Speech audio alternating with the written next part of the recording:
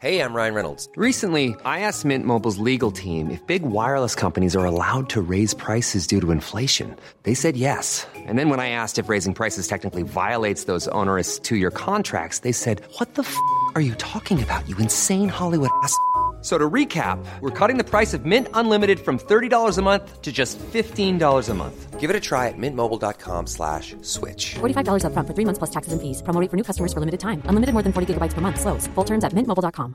Quality sleep is essential. That's why the Sleep Number Smart Bed is designed for your ever-evolving sleep needs. Need a bed that's firmer or softer on either side? Helps you sleep at a comfortable temperature? Sleep Number Smart Beds let you individualize your comfort, so you sleep better together. J.D. Power ranks Sleep Number #1 in customer satisfaction with mattresses purchased in-store. And now, save 50% on the Sleep Number Limited Edition Smart Bed for a limited time. For J.D. Power 2023 award information, visit jdpower.com/awards. Only at a Sleep Number store or sleepnumber.com. Ready to pop the question? The jewelers at BlueNile.com have got sparkle down to a science with beautiful lab-grown diamonds worthy of your most brilliant moments. Their lab-grown diamonds are independently graded and guaranteed identical to natural diamonds, and they're ready to ship to your door. Go to BlueNile.com and use promo code LISTEN to get $50 off your purchase of $500 or more. That's code LISTEN at BlueNile.com for $50 off. BlueNile.com, code LISTEN. Millions of people have lost weight with personalized plans from Noom. Like Evan, who can't stand salads and still lost 50 pounds.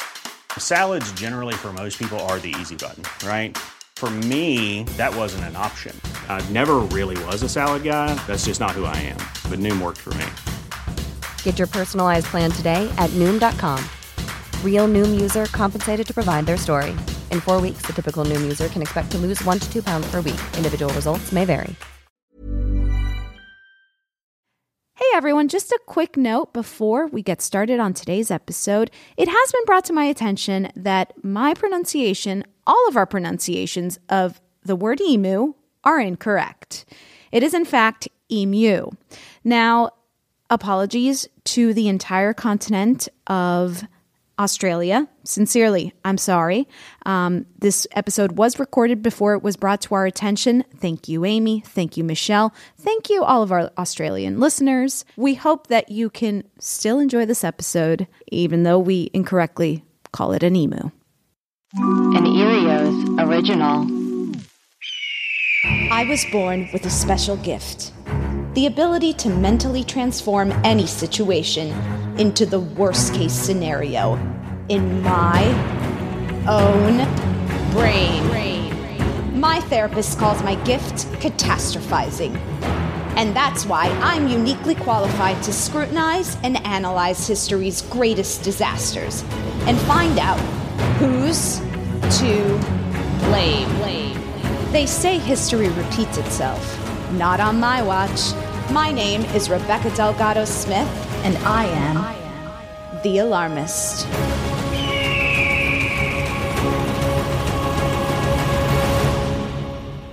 Hey everyone, thanks for tuning into The Alarmist, a comedy podcast where we talk about history's greatest disasters and figure out who's to blame. Today we're discussing the Great Emu War of 1932. Here's what you need to know. As far as I know, the Great Emu War of 1932 is the only official war ever declared by a country's military against an animal. But this unique Australian conflict didn't just arise overnight. Before we dive into the blame game, let's get a little context as to why a group of Australian veterans decided to take up arms against a 6-foot bird. The trouble started shortly after World War I. Over 400,000 Australian men had fought on the Western Front and the Middle East. This was a startling number, given that at the time of the war, Australia had a population of around 5 million. More than 60,000 young Australian men lost their lives. Many of those who survived and returned home found it difficult to adjust back to civilian life. It was customary for those being repatriated to receive some form of compensation from the government for their service, usually in the form of money or land. At the same time, in the 1920s, the vast interior of Australia was mostly underdeveloped. Seeing this as an opportunity to fix one problem with another, the Australian government issued land grants for the veterans so long as they put it to use by farming on it. This was not the simplest ask, as the harsh terrain of the outback was not conducive for cultivating crops. But the Prime Minister at the time, James Scullin, encouraged the new farmers to grow wheat with an offer they couldn't refuse. The government agreed to buy the crop at a guaranteed price of 4 shillings per bushel, well above market value. But this, unfortunately, turned into a promise they couldn't keep. During the Great Depression, world wheat prices took a plunge, and by 1931, the wheat growers were furious when their government subsidies didn't come. Then, in October of 1932, with their harvests due to commence and tensions with the government at their tipping point, an unexpected new villain arose: the emu.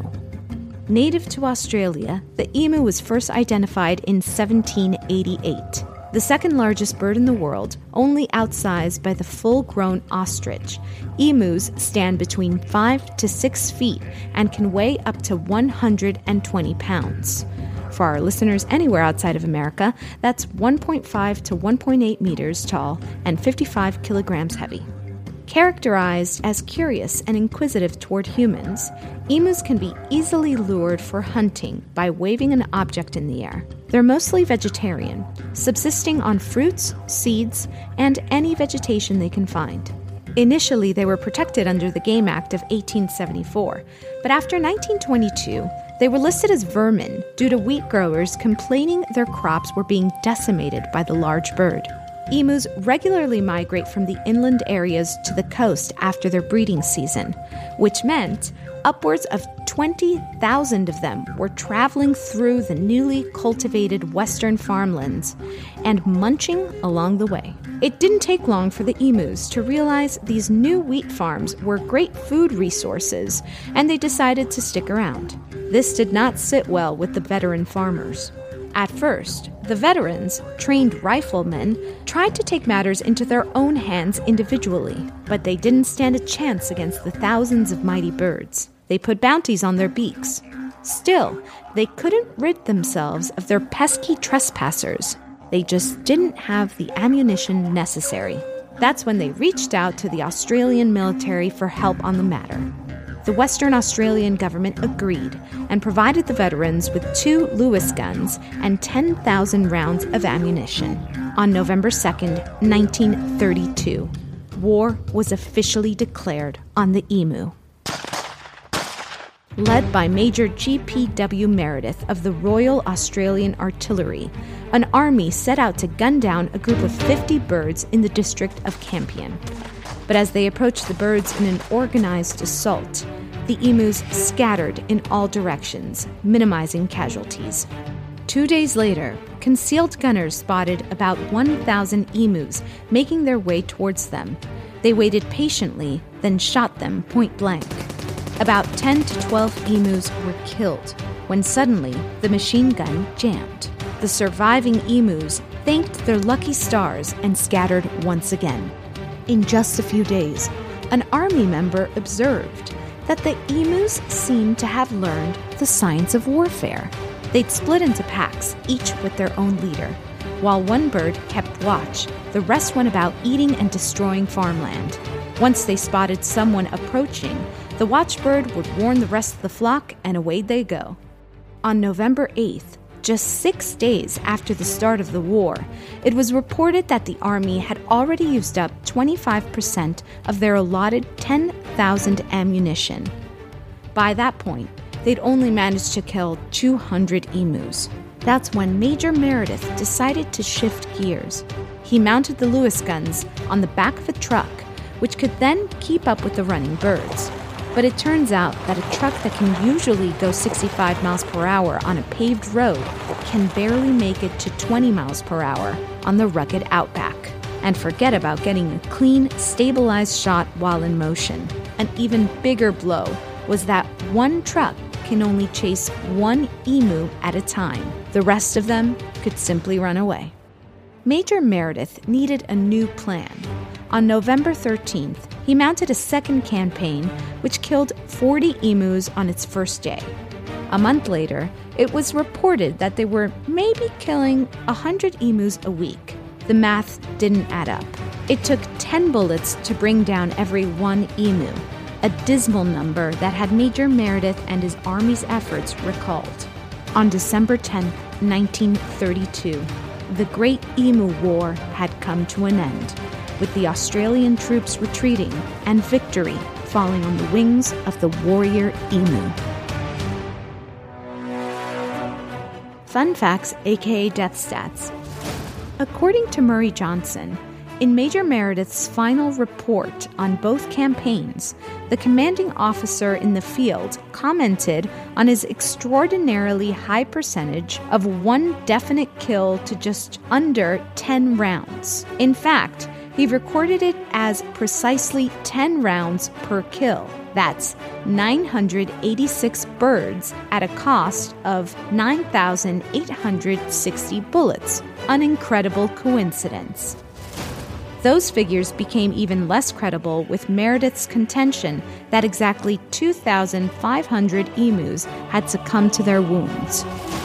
The emu's remarkable ability to soldier on, despite sustaining multiple bullet wounds, was widely commented on, and even Meredith was forced to concede that, quote, many wounded birds go away into the scrub to die of wounds or blowfly infection. It is unclear how many emus were killed during the war. The humans suffered no casualties.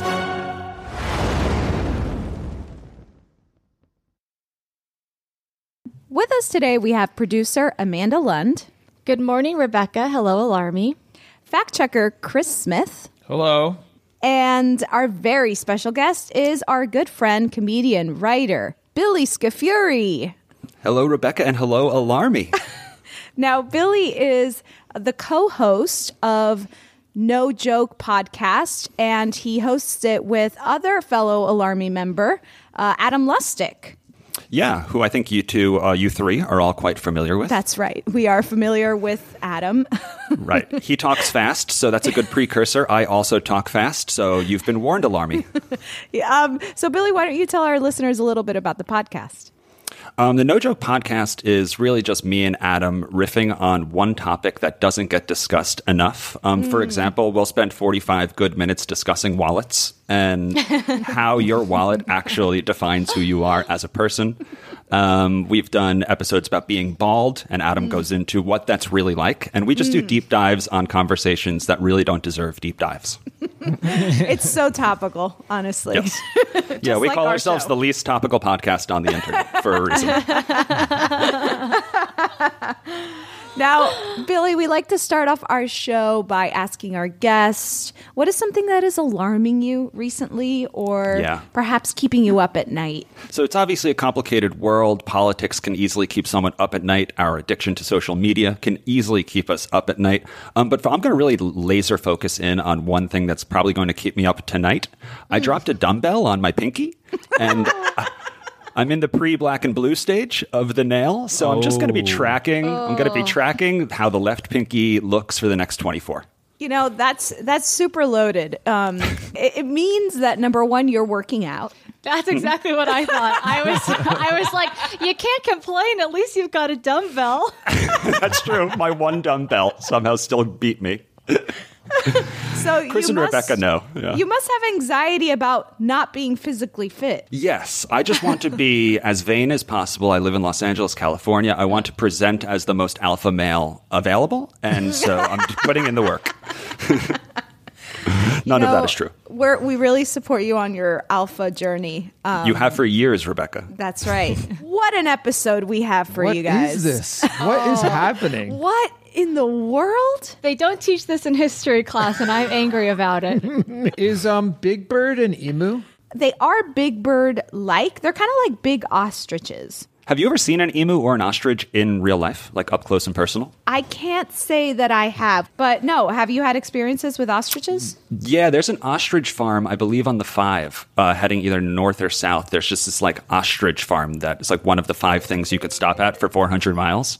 And you could feed the ostriches. You could buy an ostrich egg. These things are really scary up close and personal. They give you like a dog food dish, and they peck at it and eat out of it. But their pecks aren't like a little puppy taking little nibbles. It's like a jackhammer, like whacking at you. Like I watched my mother-in-law like she was in an earthquake trying to hold on to this bowl feeding an ostrich. So I understand the instinct to see these things and be like, we gotta get rid of them. They're scary. Now, from what I read, and this wasn't a super trusted source, but I read that their beaks are so strong that they can pierce through a floorboard. Believe that. That. There was nothing like soft or gentle about these birds. When they walked, they took like big scary steps. When they ate, it was like rah, rah, rah. So yeah, they're an intimidating bird. You can hire them for demo. That would be useful. Now, I also read that for size comparison, 1 emu egg can make an omelet big enough to feed 4 to 6 adults. They sold for about $40 in the gift store.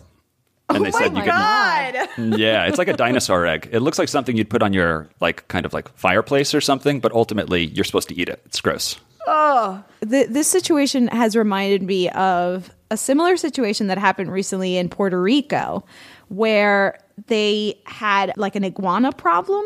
So I guess iguanas were technically pets in Puerto Rico, and then they like let the pets out. And then they started procreating, and all of a sudden there's like a big iguana population, and they eat the agriculture. It's an issue, right? And they also like cause problems on the roadway. So they're like 6 feet or whatever, and they will lay on the asphalt of the road because they're reptiles. They need the body heat.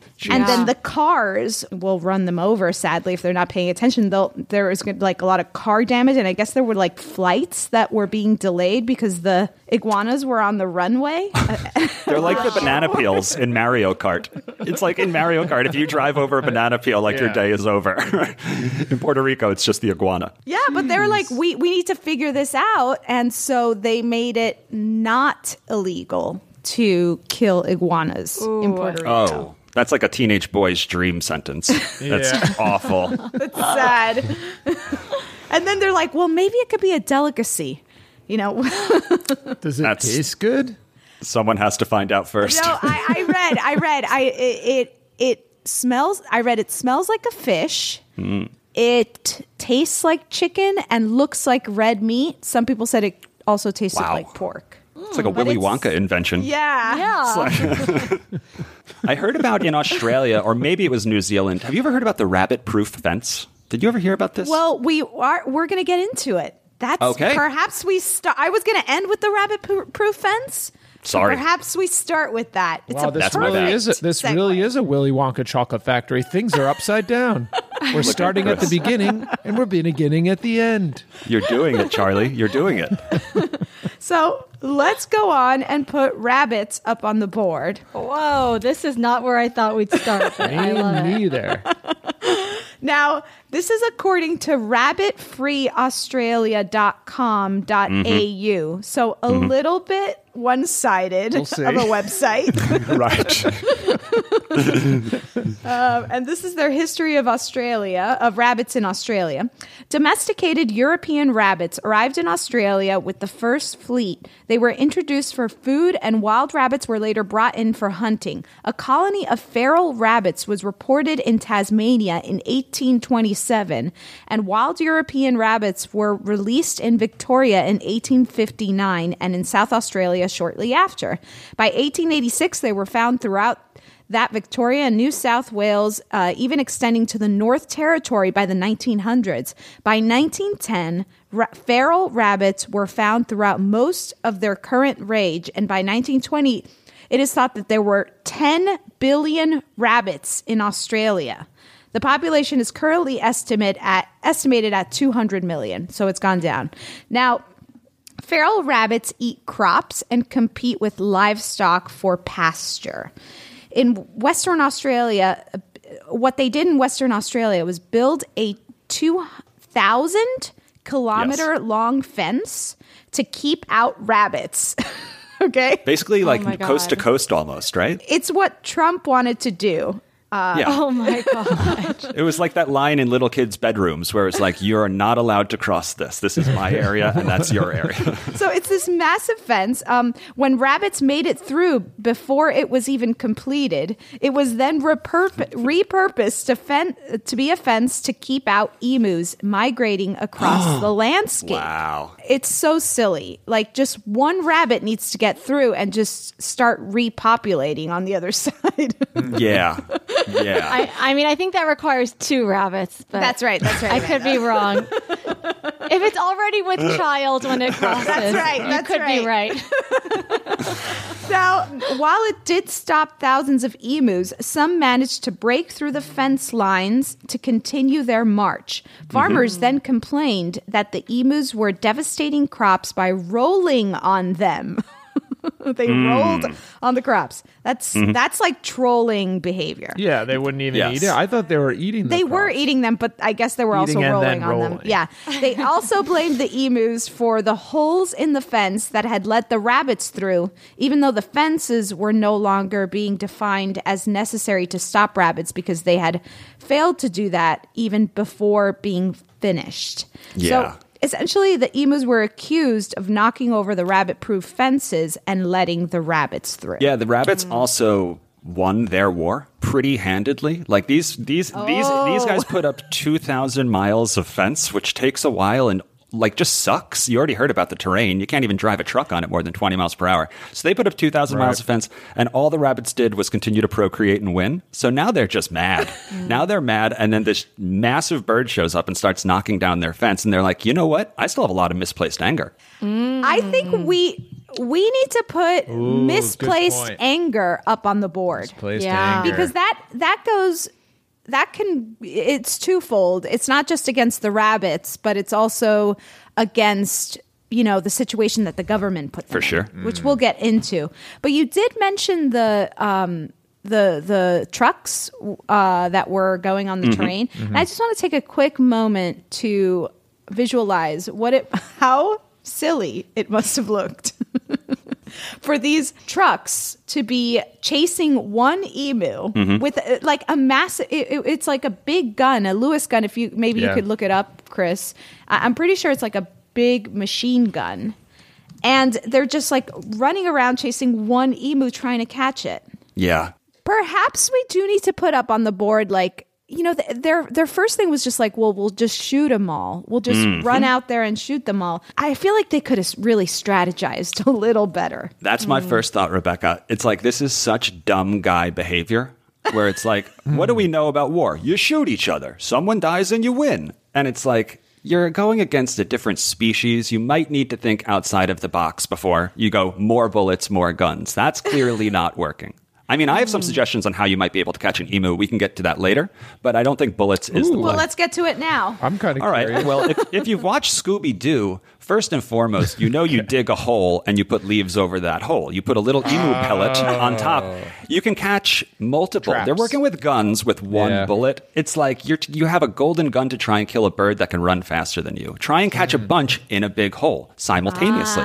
If you can't go underground, go overground. The net method. Have that net that when they run into it, they get hung up in the tree. You know that emus are not cartoons, right? Well, we have to try it first. They're cartoonish. Where do you think they get the idea for cartoons, though? It's true. Real life. Oh, wow. True. I want to circle back to what Billy was getting to before his genius ideas of how to catch emus. Thank you. And Rebecca, you were talking about this too, the impulse to go straight to war. Is that toxic masculinity? What is that? Maybe they were stuck in a military mindset. Now, the soldiers turned wheat farmers had trouble acclimating to civilian life and then rushed to solve the emu problem from perhaps their military mindset. Remember, these are veterans. They had just come back from, World War I. According to Murray Johnson, recalling their experiences of war, soldier settlers determined that there might be one means of destroying the hordes against which they were faced. A deputation of soldier settlers accordingly waited on the Federal Minister of Defense, Sir George Pierce, in Perth, requesting machine guns to launch a counterattack. So, they're coming from war. They get this land. Right. And they probably didn't really want to be farmers either. They were kind of just like, that was the hand they were dealt. They were like, you want some land? Well, you have to farm it. And then they're put in this situation where, of course, then they're like, well, maybe I'd rather be back at war, instead of having to farm this impossible land. We should also put up agriculture expansion. Again, this is Murray Johnson. Soldier settlement and the extension of agriculture with its concomitant clearing. Concomitant? I've never seen this word. Clearing of natural timber and the provisions of new water supplies for livestock provided attractive habitats for the migratory birds. So before, it was just the middle of nowhere. So the birds were like, let's get through this area fast and get to the coast. But now that there's food and water, all of a sudden they're like, let's hang around. Let's visit the sites. Let's go to this restaurant and that restaurant. And to that point, could we put the prime minister up on the board because it was his bright idea to run this program in the first place? Yeah. And I would also put the Meredith, or Major Meredith is his name. He's the guy who ran the military operation. Yeah. He's the one who I feel like he just needed like one brainstorming session. Just circle back once. Let's just do one circle back. Yeah, I feel like the whole thing is like shrouded in a lack of progressive thinking. It seems like they got caught in this, we shoot it and we try. But there was no other person or body or governing body that was like, well, what about if we like repurpose agriculture, bring them over here, as opposed to thinking to have the hubris that we can just kill anything we want. If there was other approaches to moving these animals away from us, that seems like there was no hint of that anywhere in this process. I like that. Let's put lack of progressive mind thought. Yeah, thinking. Previously, their solution to the rabbit problem was build a massive fence. So, and that didn't work very early on.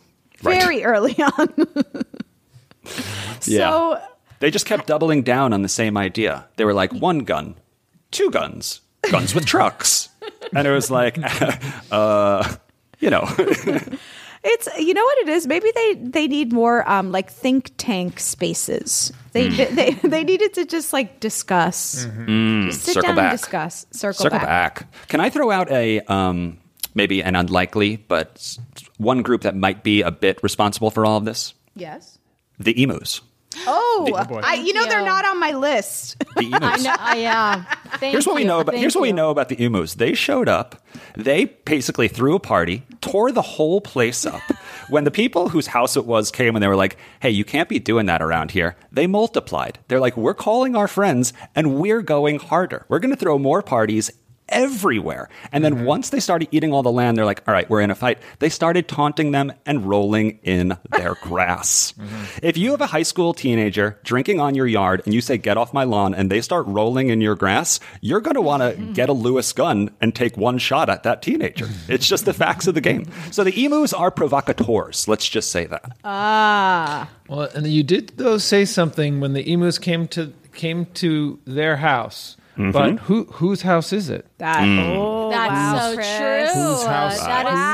I love it. Wow. All right, my blinders came off. My blinders just came off. The emus were already there. So the emus would migrate through the outback in the Western Australia, and they never had a reason to stop. And so all of a sudden, there's all this food there. They're like, well, now I'm just going to live my life here. But the emus were always there. So that's right. The thing I would then put up, because we should definitely put up the emus. Emu or emu? Emu. I think it's emu. Imwa.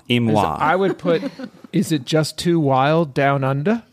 Because I mean, why are people hanging out down there? First of all, like, isn't 99% of it like totally uninhabitable by humans? Well, like, this is my big thing. Like, why are we there? If you look at like a population map of Australia, it's like the East Coast. There's like couple million people on the east, like like a sliver of the East Coast. There's like a couple million people on the sliver of the West Coast, and it's like you can't go anywhere else, really. You'll yeah, and that's us.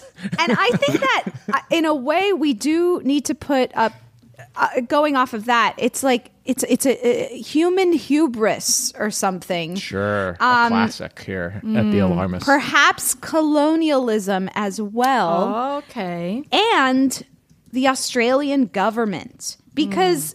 You know, they mass this burden of they have this harsh terrain. It's pretty much unusable.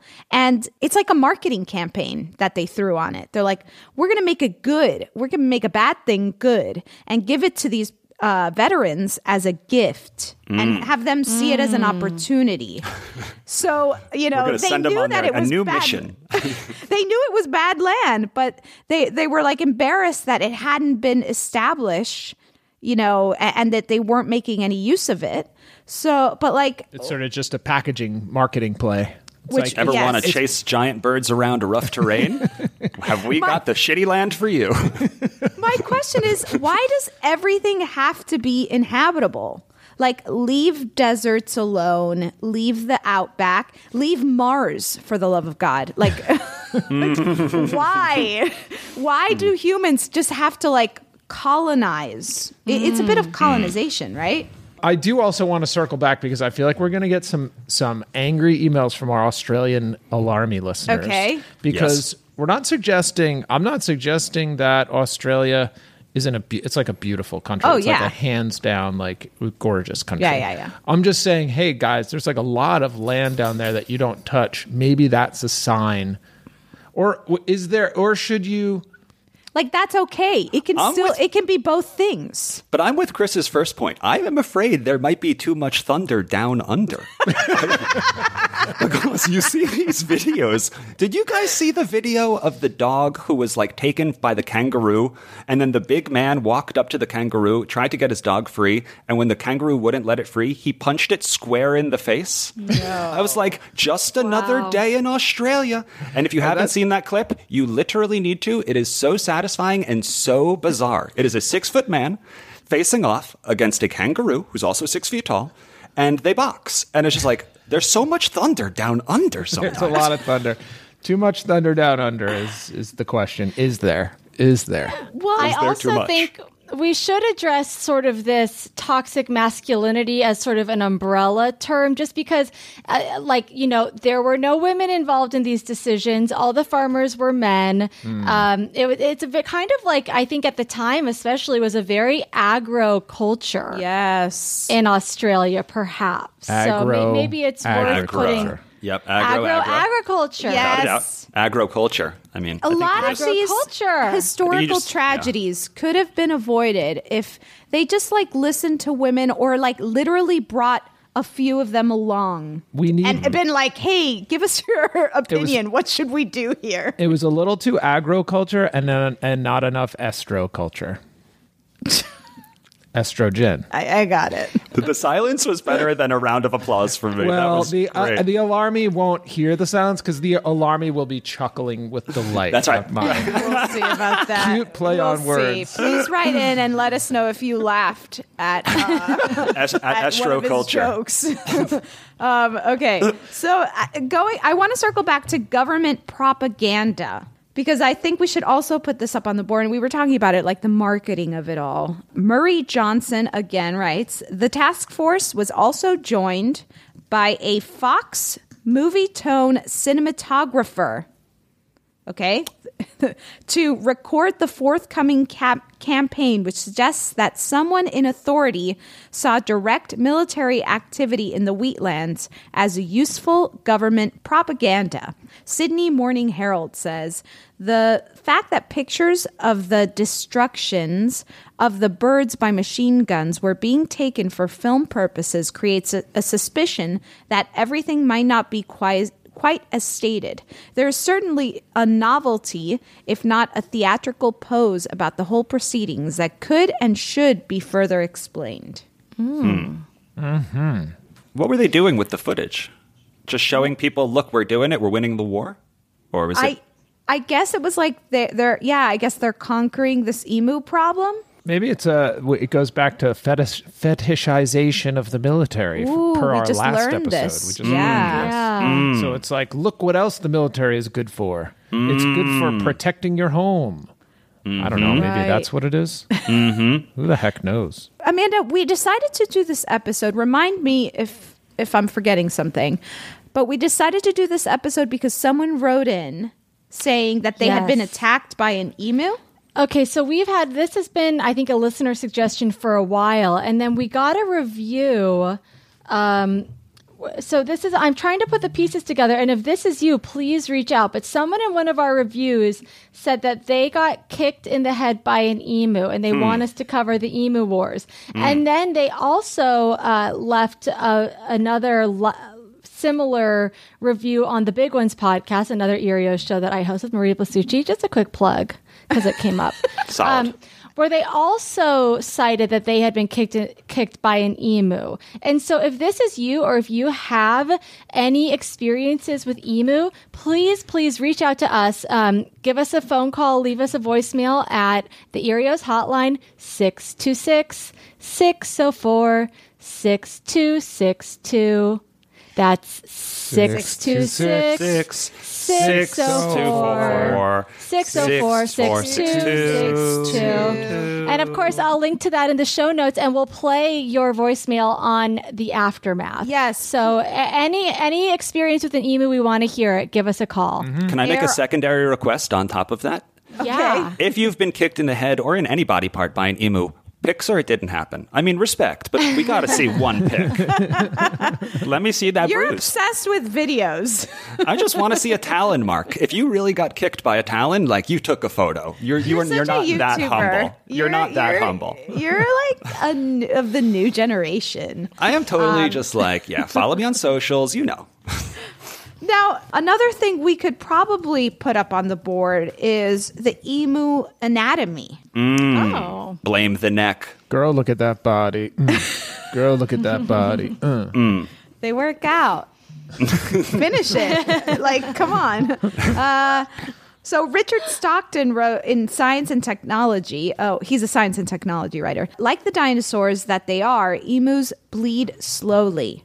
Like herbivores, they have large gut tracts that occupy most of their body cavity, making a one-shot kill to a vital organ unlikely. Like birds, they have a large coat of feathers that disguises their real body dimensions and makes it likely the shooter will aim too high or too low to inflict an effective wound. Love that. So the Sunday Herald, July 5th, 1953, wrote, Major Meredith remarked on the outstanding ability of the emus to keep moving even when badly wounded.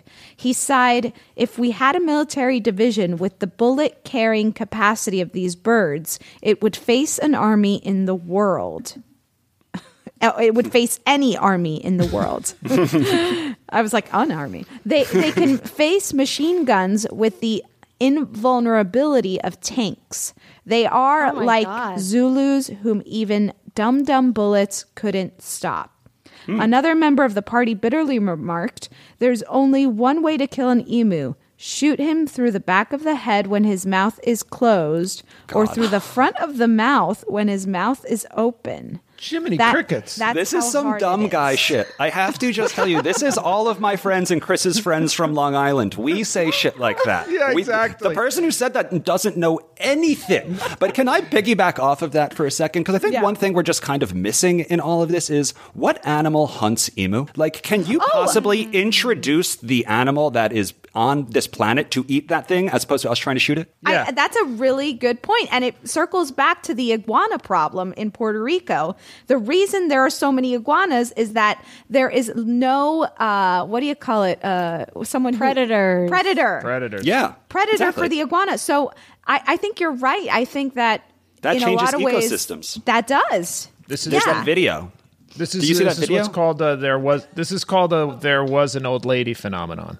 This is the song. There was an old lady who swallowed a spider, and then she swallowed a bird to swallow the spider, and then she swallowed a spider. That's true. This is a there was an old lady phenomenon. We need an animal to eat the emu. No, it's what happens after she swallows an emu. What does she swallow next in order to swallow the emu? This is Exactly. really not I'm making looking sense it up. to me. Exactly. Let's see. Exactly.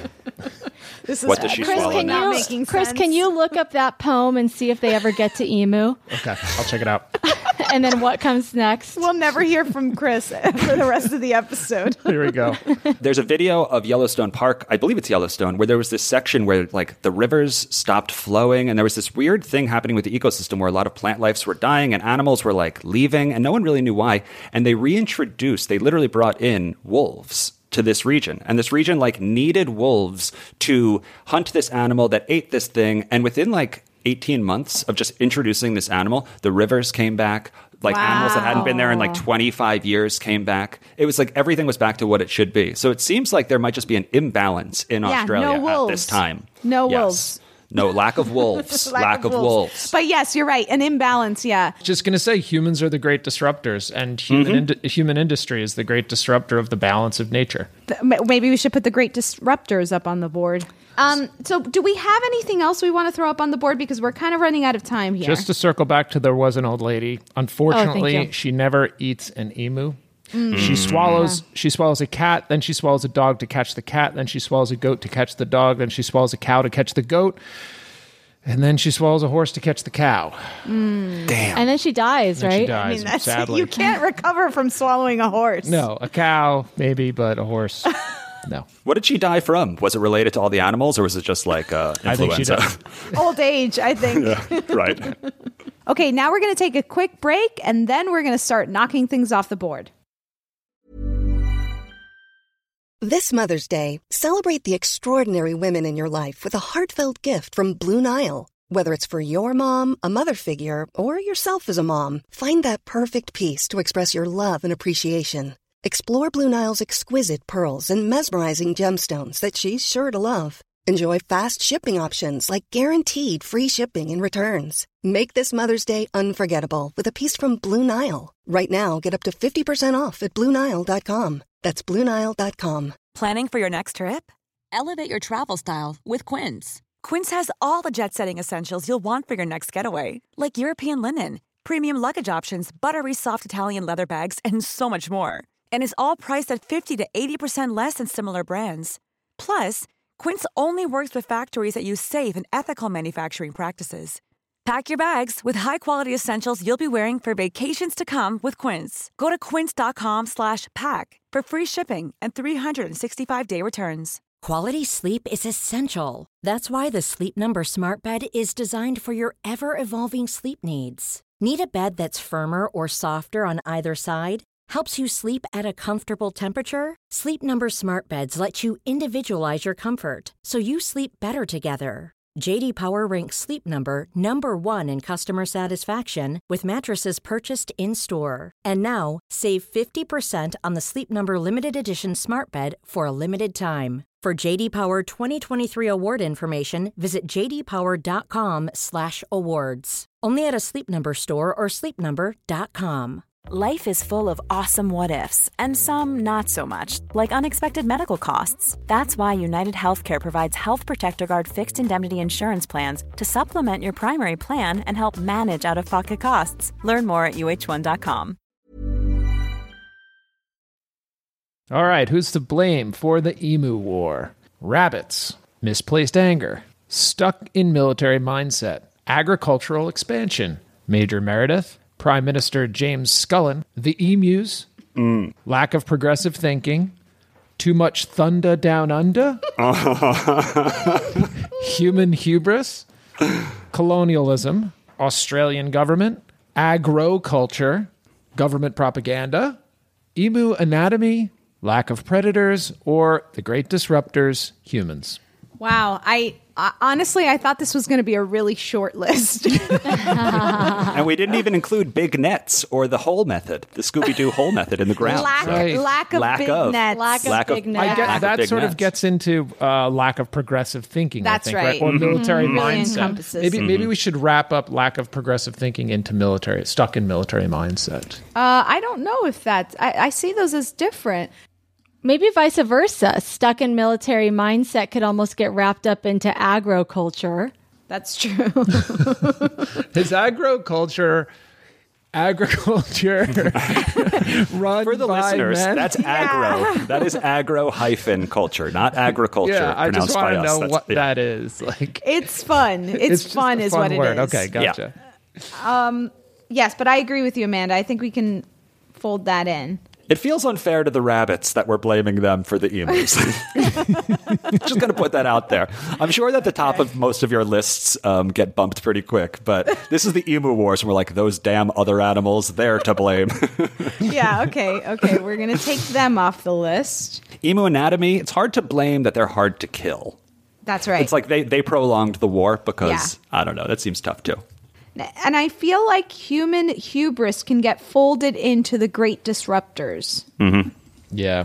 It also seems hard to place it on one person. Now, it very well may be one person's like a big decision that like just ruined everything. But like there was plenty of people running around shooting guns thinking that this was like the right approach, even after they knew that it wasn't working. So to blame James Scullin and Major Meredith, while I'm sure they are responsible for a lion's share of the blame, I don't know if my instinct is to just point the finger directly at them. That's interesting. In a way, I do think that Major Meredith has more to blame. Mm-hmm. But in a way, they were just they were there at the service, I guess, of the veterans who called on them. Mm-hmm. Interesting. And they could also both be wrapped up into Australian government. Mm-hmm. Right. That's okay. Let's do that. And I'm just realizing we never put the farmers up.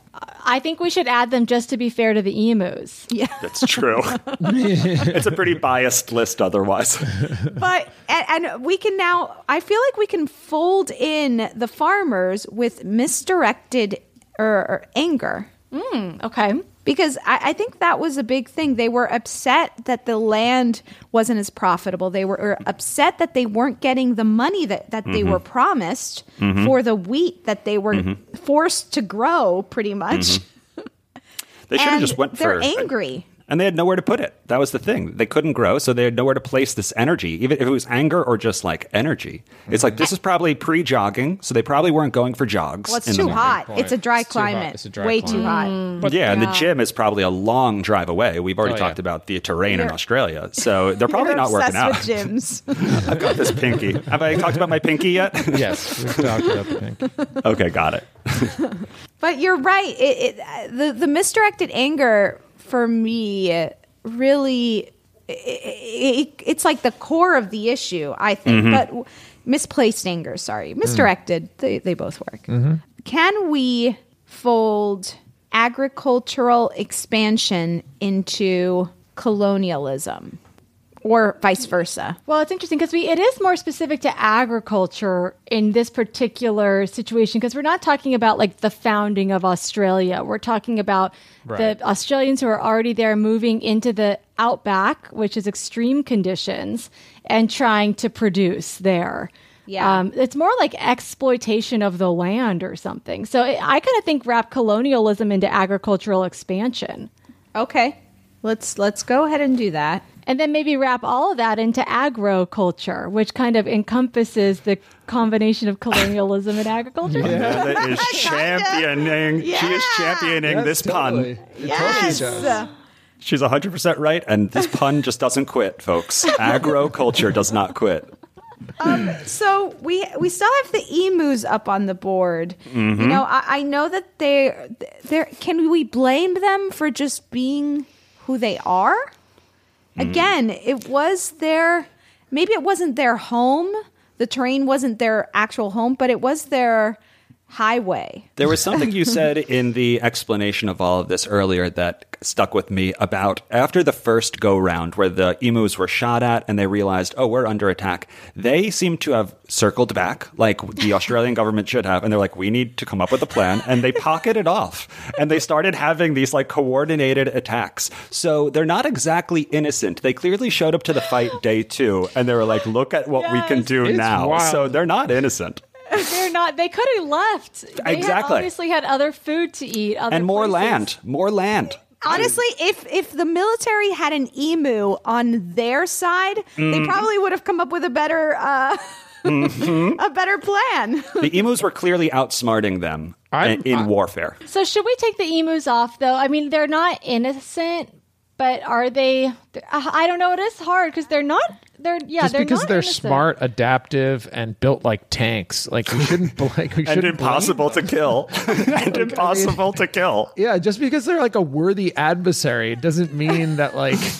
I mean, they're just a worthy adversary. You know what true. I was going to say too, but I forgot was never underestimate the enemy. You know, I feel like the people that were like, don't worry about these emus, like they're big dumb birds. No, they're not. They're like built to last. And this is a situation where I do feel like we are not Australian, and if maybe we were Australian and we had experiences with emus, we would have a different mentality against emus or biases towards emus. I don't know, but I really do want to hear from our Australian listeners because I know there's a lot of you, and I want to know how you feel about the emu. Like, are we letting them off the hook too easily? I could see us slapping the emu, honestly. If you can get your hands on it, Amanda. Jeez. I don't know how we're going to get one to hold still. They are clearly going to be pretty hard to catch. Bullets don't work, but you can smack them pretty easy. Like, they'll take a slap. Amanda running after an emu with her hand up like... Wait, Amanda went from, maybe we take the emus off the list to, I'd smack an emu. Yeah, they're not innocent. Let's think. How about too much thunder down under? What do you guys think? Can that be taken off? Sadly, I really want to blame that, but crap. That is actually the one that I was going to give my final vote to. I'm willing to concede. Really? Okay. No. Let's keep it on. Tell us. I just think that it's look. Coming from a person who's never been to Australia before, and I'm a cool millennial, all I know is YouTube videos. When I see media come out of Australia, people are like avoiding shark attacks or fighting sharks while surfing. It's just the most alpha place. It just seems like it keeps like feeding into itself. And again, I've never been there. This is definitely stereotyping, and I apologize in advance. But there is just so much thunder down under that is my understanding of this place. So I also that's think just where I'm at. It's a wild like everything is bigger down there, and we probably can't even like imagine it.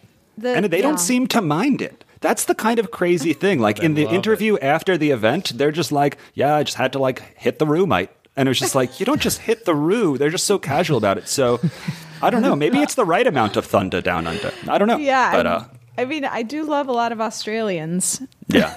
I'm willing to concede it, but I'm glad I at least got in that final push for my love of how much thunder there is down under. I don't know. I think we could leave it for now, but let's sort of narrow in on lack of predators and the great disruptors. Or are we thinking that could maybe be taken off at this point, or do we like that area? Agroculture kind of encompasses that, I think.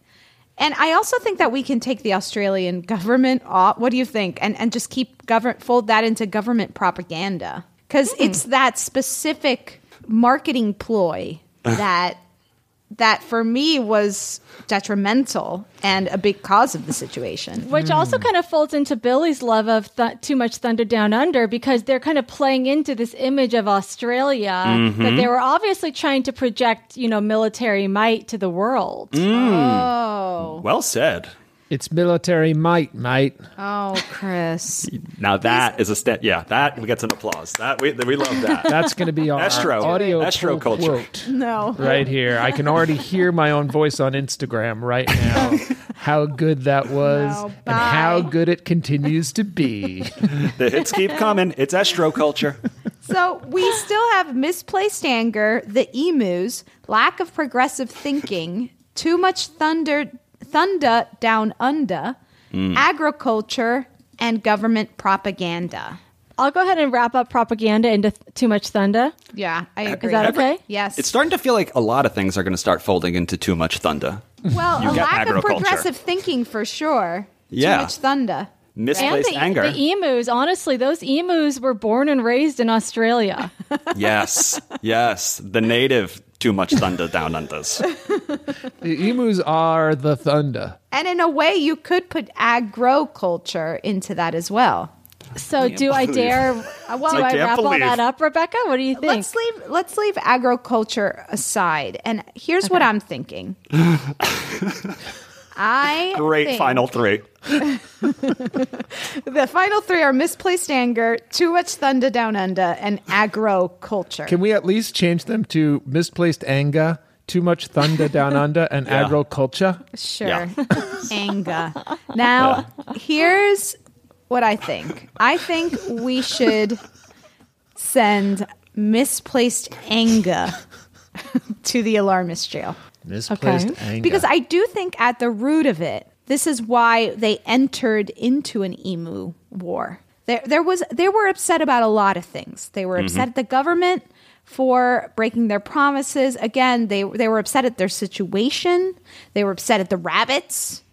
And they were upset at the emus. But it was just like an easy target almost. And inherited trauma from coming back from war. Totally. And simultaneously a very difficult target. A difficult target, yeah. You got to shoot it through the back of the head and the mouth has to be closed. It's like killing a zombie. Yeah. That's what I think. I think that at the root of it, it was that. And then I would give too much thunder down under the big slap. No notes. I don't have any We notes love either. it. Okay. No notes. I do love agriculture, though, and we'll got to keep that in our back pocket for the future. Yeah. Did it All for right. the culture. I'm going to call it too much thunder down under. You're getting the big slap. Misplaced anger. You're going to the alarmist jail. We did it. We friggin' did it. Funny. Oh, I hope we're going to get a lot of emails about that. Oh, boy. But Billy, thank you so much for joining us today and, helping us get to the bottom of this emu war thing. It's literally my pleasure. As soon as Chris suggested that there might be too much thunder down under, my ears perked up and I was like, I think we've solved it right here, right? Okay. You know what? You need to remember what you said and circle back and perhaps, give a few other things a consideration. I'll circle back.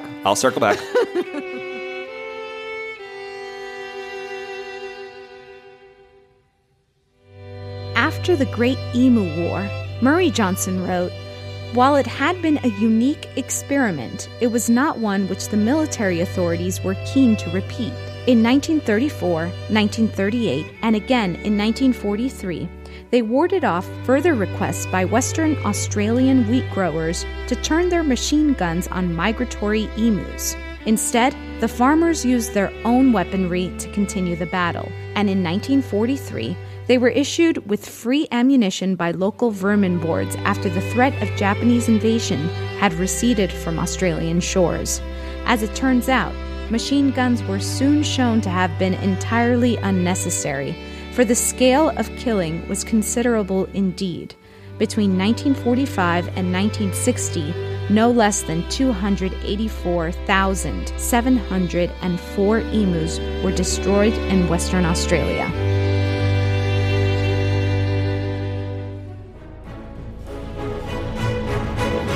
Vote for who you think is to blame by going to thealarmistpodcast.com. Follow us at The Alarmist on Twitter, at The Alarmist Podcast on Instagram, or email us at thealarmistpodcast@gmail.com. Tune in next week.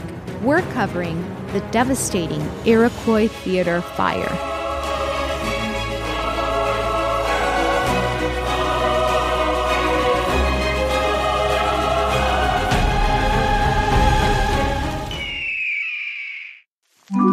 Erios. Powered by Acast.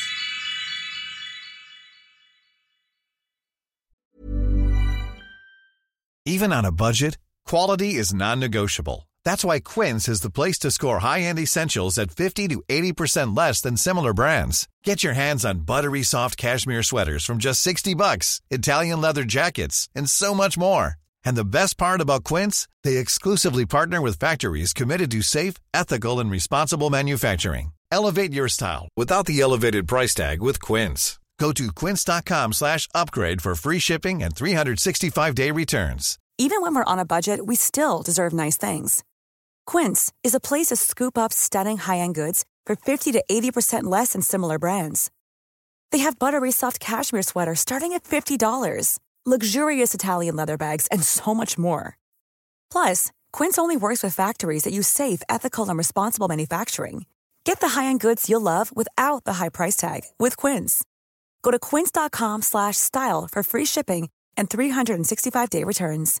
Imagine the softest sheets you've ever felt. Now imagine them getting even softer over time. That's what you'll feel with Boll & Branch's organic cotton sheets. In a recent customer survey, 96% replied that Boll & Branch sheets get softer with every wash. Start getting your best night's sleep in these sheets that get softer and softer for years to come. Try their sheets with a 30-night guarantee. Plus, get 15% off your first order at bollandbranch.com. Code BUTTERY. Exclusions apply. See site for details. For the ones who work hard to ensure their crew can always go the extra mile, and the ones who get in early so everyone can go home on time, there's Grainger, offering professional-grade supplies backed by product experts so you can quickly and easily find what you need. Plus, you can count on access to a committed team ready to go the extra mile for you. Call, click Grainger.com, or just stop by. Grainger, for the ones who get it done.